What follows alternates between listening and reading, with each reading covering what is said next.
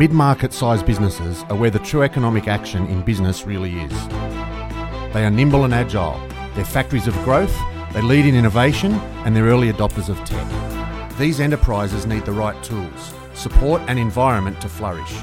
But sadly, they're often overlooked and undervalued. Not here though. This is the Mid-Market Matters podcast, and I'm your host, Craig West. We'll explore pain points, growth strategies, and how to find the competitive edge. Welcome to SME Radio. In this episode of Mid-Market Matters, we're joined by Michael Clifton. Michael has a very interesting and diverse background and career, including almost 20 years in trade and defence appointments across Asia and the Middle East. And he's obviously got some seriously interesting information and intelligence around dealing with Asia, trade, export, finance, etc. He also speaks Chinese and Japanese. And Michael, firstly, thank you very much for joining us. My pleasure, Craig. Glad to be with you. Excellent. I'm also joined with one of our key partners in Succession Plus, Philip Volk, who's based down in Victoria. And Philip and Michael have actually known each other for many years. I'm not sure exactly how many, Philip, but quite a lot, I understand. So, Philip, thank you for joining us as well. Thanks, Craig. Great to be here and great to have Michael on board. I'm sure that he's going to add a whole bunch of insight into this thorny issue of China at the moment. It's a very topical issue at the moment. I was actually contacted just this morning by a journalist in my role as the chairman of the SME Association for some comment for them to take back to government around what SMEs feel around China. And I think the summary version and why I'm so excited to have you on board, Michael, is I think the way SMEs feel about China is just confused. They're not really sure where it's all up to and what we need to be doing and how, because we're getting multiple mixed messages from all different places.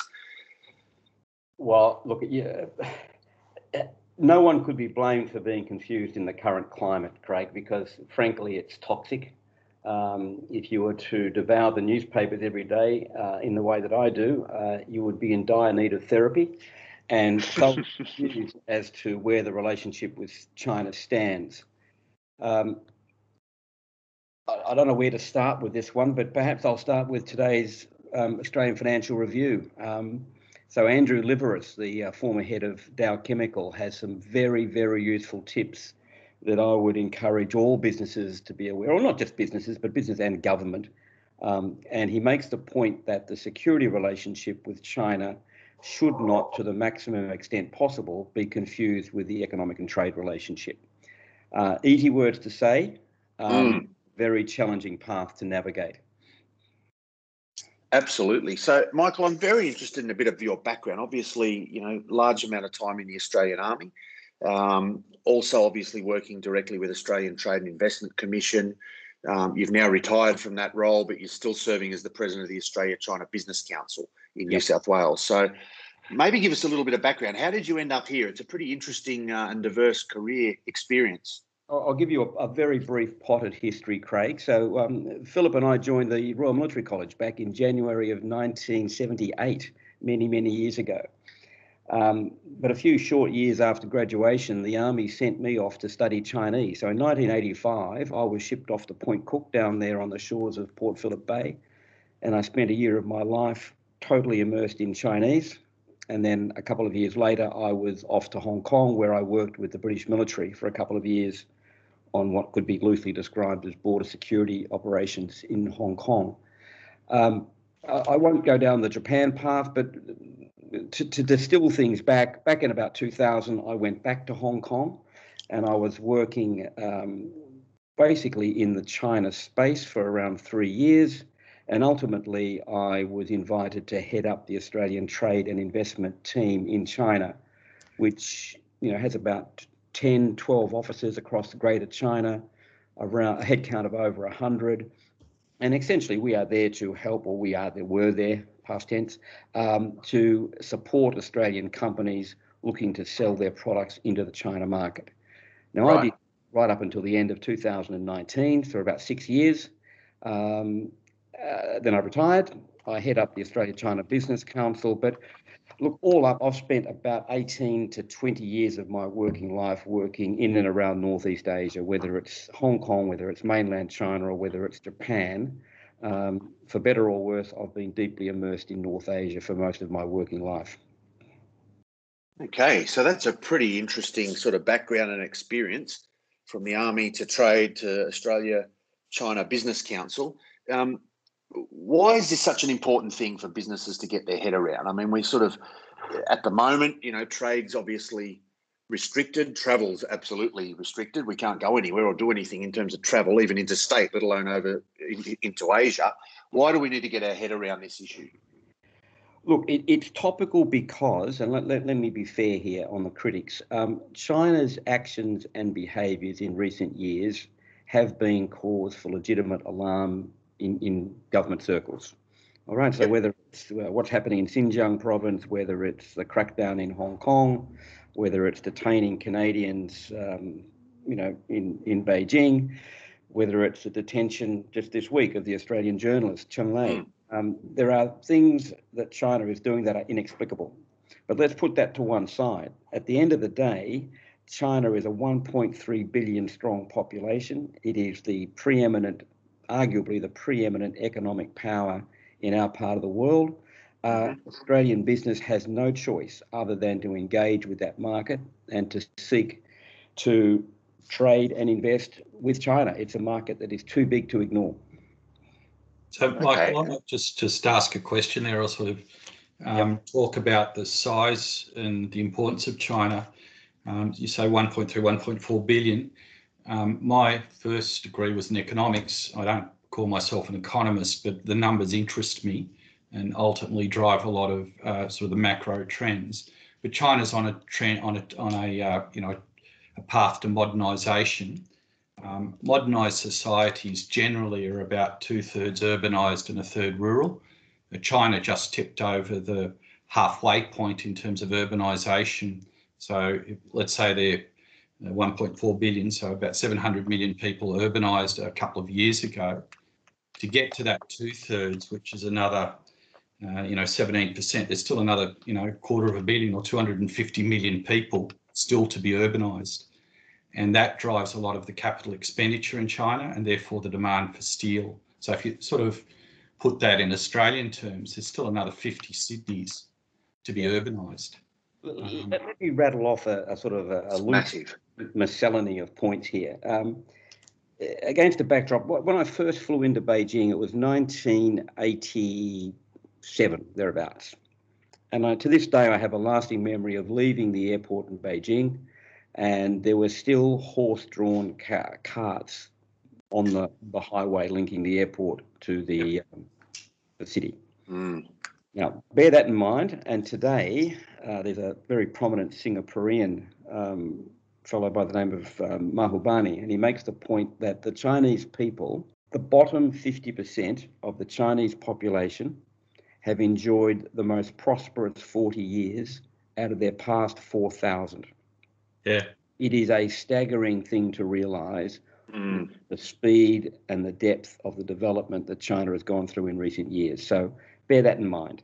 Just going back to Phil's numbers, the Australian economy is, the economists will take me to task here, but roughly $1.5, $1.6 trillion.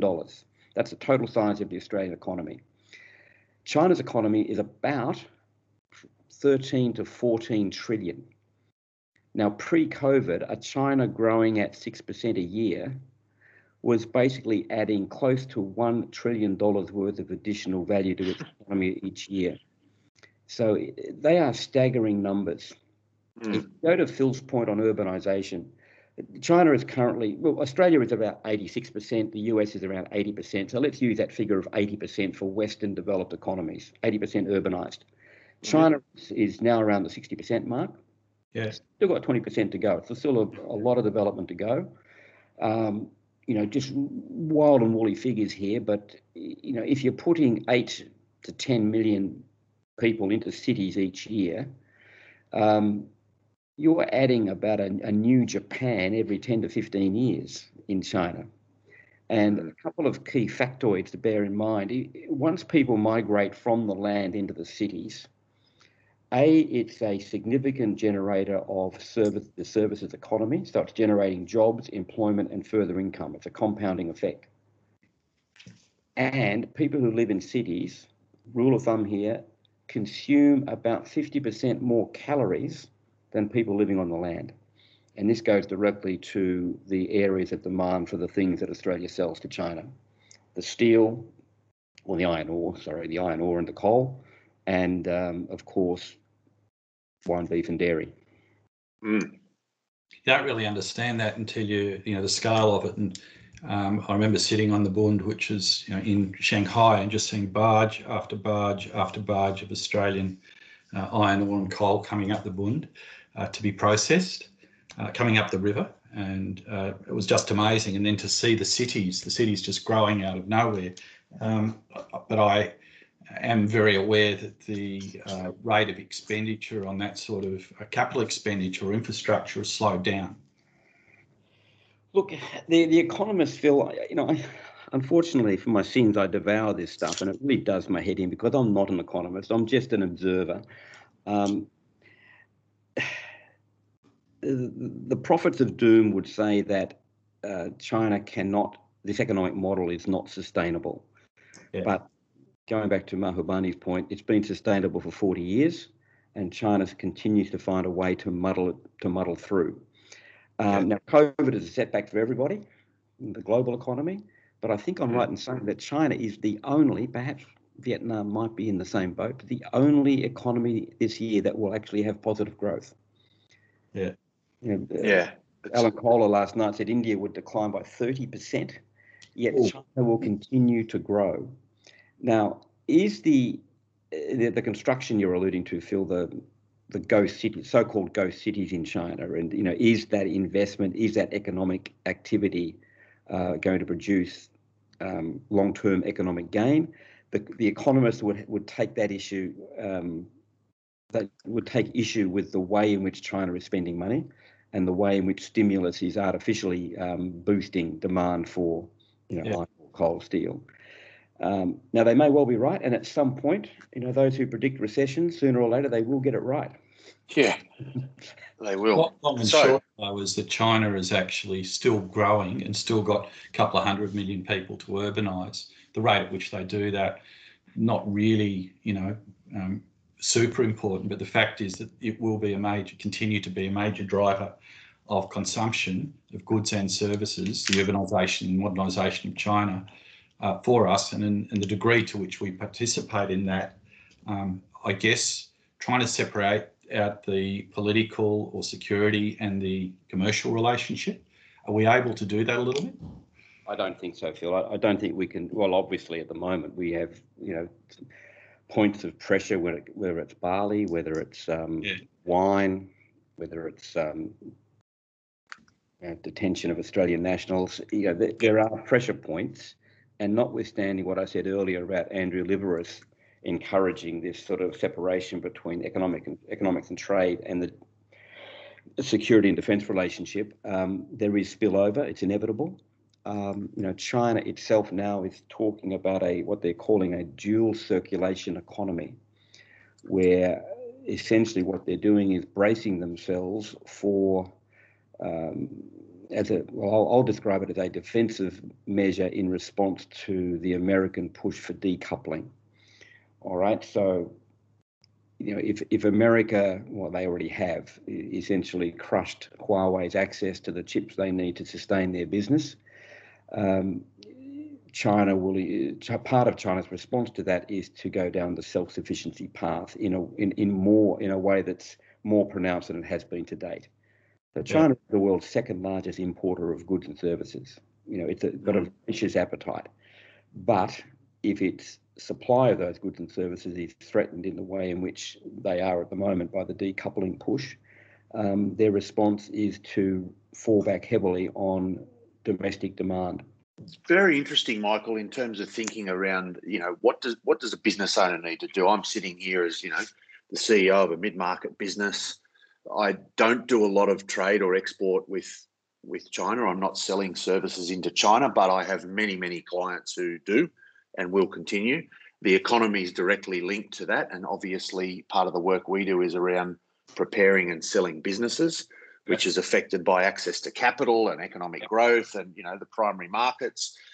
So from an SME point of view, I think it's really interesting. You talk about, the need for more assertive business voices. Yep. What do we say? If I've got a forum, if I'm sitting down tomorrow with Scott Morrison saying, okay, mate, we're dealing with China, here's what you need to think about. From a small business or medium-sized business owner's point of view, what do you think we need to think about? Look, I'm trying to be careful in my choice of words, Craig, and I'm being a creature of government over 40 years. I'm not in the business of throwing stones at the government and saying you've got it all wrong, because it's an incredibly complex dilemma that they're dealing with, trying to balance the economic and trade relationship with, a security alliance partner who, under the current leadership, is somewhat erratic. It's difficult. So I'm not going to pretend to have a magic answer, and if only government would listen to me, all problems would go away. That's not going to happen. I don't think the government is under any illusion as to how important that economic and trade relationship is. It is a complementary relationship, and some have argued that China need us as much as we need them. In a way, that is true. In another way, China's capacity to absorb economic pain is arguably greater than ours, so we are perhaps more exposed. When I say business should speak with a more assertive voice, what I'm looking for is something along the lines of what Andrew Liveris has produced today. Sensible, constructive observations on the relationship that don't go about rebuking the government for getting it wrong, nor attacking the so-called China hawks on a sort of a personal level. He is pointing out the value and the importance of the relationship and a way in which it could be handled, perhaps handled more delicately than it has been in some areas. But for small business, let me follow a very circuitous route here, Craig, and say, at the end of the day, I suspect that many Australian companies, whether they're selling to China or manufacturing in China, they are so absorbed for all sorts of understandable reasons in the day-to-day operation of their business that they don't have the time or the appetite to consume the volumes of data out there on the relationship and which way, the pull and pull on a daily basis. So what I would say to them is engage. There are all manner of sources of support and advice. You don't have to know it all yourself. So you can reach out to, in government, there's the Australian Trade and Investment Commission. There's DFAT. There are Australia-China Business Councils. There are small business associations. There are any number of people who can provide advice and help people navigate their way through the system and better understand it. Australian Chambers of Commerce on the ground in Beijing, Shanghai, Guangzhou, out west in Chengdu. These are Australian companies on the ground in China who would be more than happy to sit down and have a chat to an Australian company looking to source product or resolve an issue in their manufacturing plant. So the point I'm trying to make is there are endless sources of support and hand-holding out there if only people were aware of it and were more prepared to extend their hand in search of it. Okay. I'm interested to follow a bit of a conversation around people and intellectual property and so on. We've got, we've talked about manufacturing, we talked about iron ore and coal and all the big things that obviously food, etc. What's often underestimated is the deep pool of human capital, the intellectual property, the knowledge, the experience around certainly things like secondary education, tourism, obviously a problem at the moment, given COVID. But certainly that pool of human capital is something that we need to address. How much is that being affected currently? Look, I would venture to say that the 1.2 million Australians of Chinese extraction, many of them in the current climate do not feel entirely comfortable. The state of the relationship and people looking at them through narrowed eyes and casting suspicion over their, where do your loyalties lie? Are they to Australia or are they to China? It is difficult for that pool of social capital out there, and I fear we're not using it as well as we could. But the point is, from time to time, the Australian media will focus on what they would describe as the lamentable state of Asian language training in Australian schools and universities. Okay, that may well be true, but let's not forget we have 1.2 million Chinese Australians out there who have native Chinese language skills. So language is not a barrier in the China market. There is plenty of talent to draw on. People need to use it better than we have, or harness it far more effectively than we have to date. Just bring this back to probably some of the businesses that we're working with that are sourcing product from China or manufacturing in China. So, and what's interesting, I'm advising 3 different businesses at the moment, all sort of turning over to 10 to 20 million. One in castings, one in shop fittings, and another one in, I guess, more broadly, office type products. And each of them sources out of China, and there's a little bit of nervousness for each of them at the moment. So putting aside the COVID issues as to whether China will continue to be a good source of product for them. Yep. What do you think? Phil, their concerns are raised by the media focus on the language being used in media and government circles about market diversification and decoupling, which I referred to earlier. So without wishing to put words in their mouth, I suspect they're worried, well, is the West going to cut off China and I'll no longer be able to access product? Or is there going to be a breakout of conflict and I need to have access to my materials and therefore I need to go to a different market? I don't believe that we are on the cusp of, what the Americans would call a kinetic conflict. I just don't think we're going there. So when we talk about market diversification, I would encourage companies to think more in terms of market expansion. All right. So the language often used is China plus one. So if all your eggs are in the China basket and you're uncomfortable, I don't think you need to be thinking in terms of picking up that basket and moving to India or Indonesia or Vietnam. You need to be thinking in terms of where can I have some redundancy? What's plan B? Now, plan B may well be in one of the ASEAN markets. It may well be in South Asia. It may well be in a different part of China itself. It is so large that supply issues in the south of China may not necessarily spill over into the northeast. So think in terms of China plus one, redundancy, and think in terms of expansion as opposed to diversification. And then on the other side, on the export side, China appears to have been quite capricious in their singling out or selecting exports to put additional barriers in front of. Do you think that will continue and people that are exporting to China goods and services need to be concerned and also doing a market diversification? I've got some fairly strong views on this one, Phil. I think what we're seeing I think what we're seeing to date, whether it's barley or whether it's wine, is more in the diplomatic signalling category as opposed to having an immediate hard impact on trade flows. So the numbers as they stand today are that our two-way trade with China continues to grow. Notwithstanding all the headlines.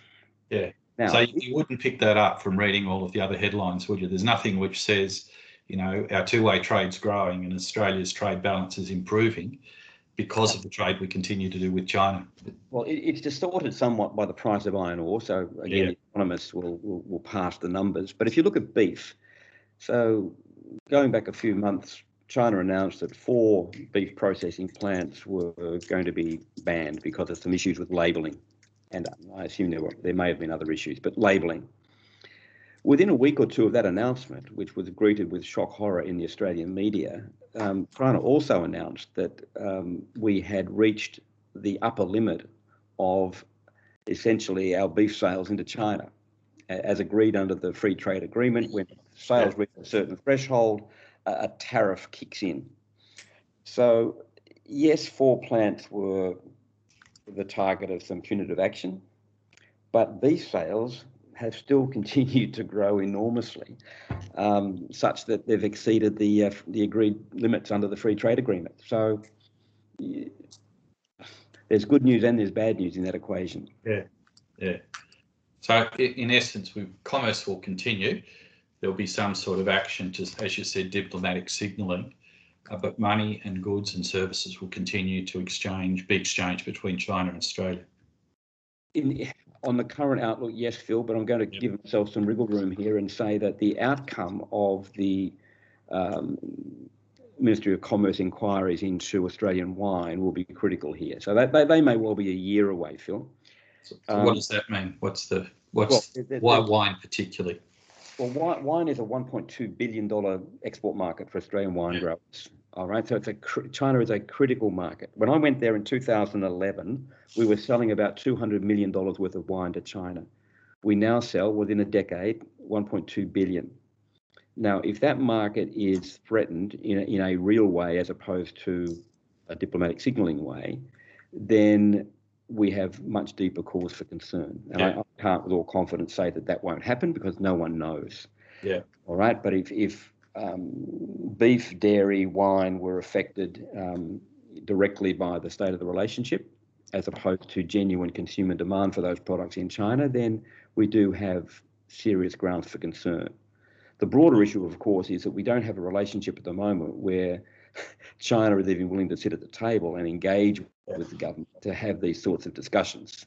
We're sort of into this tit-for-tat exchange, which does not augur well. Michael, such an interesting topic for people to think about in terms of the relationship. The numbers that you talk, I mean, they're rolling off your tongue very easily, but they're massive. Yes. Just the wine industry exports alone are such an enormous part of our economy. So we really need to get our head around this, and hopefully government can get their head around it and come up with a solution as well. Before we wrap up, I would like to ask you the number one tip for mid-market business owners to better understand and better improve, I guess, the relationship and their dealings with China and the wider Asian economy. You're not alone. Don't think as I said earlier, there are sources of support and advice, whether it's banks, whether it's legal firms, whether it's business associations. There are many, many sources of support, and companies should not be sitting back there in their offices or their homes thinking, God, what do I do?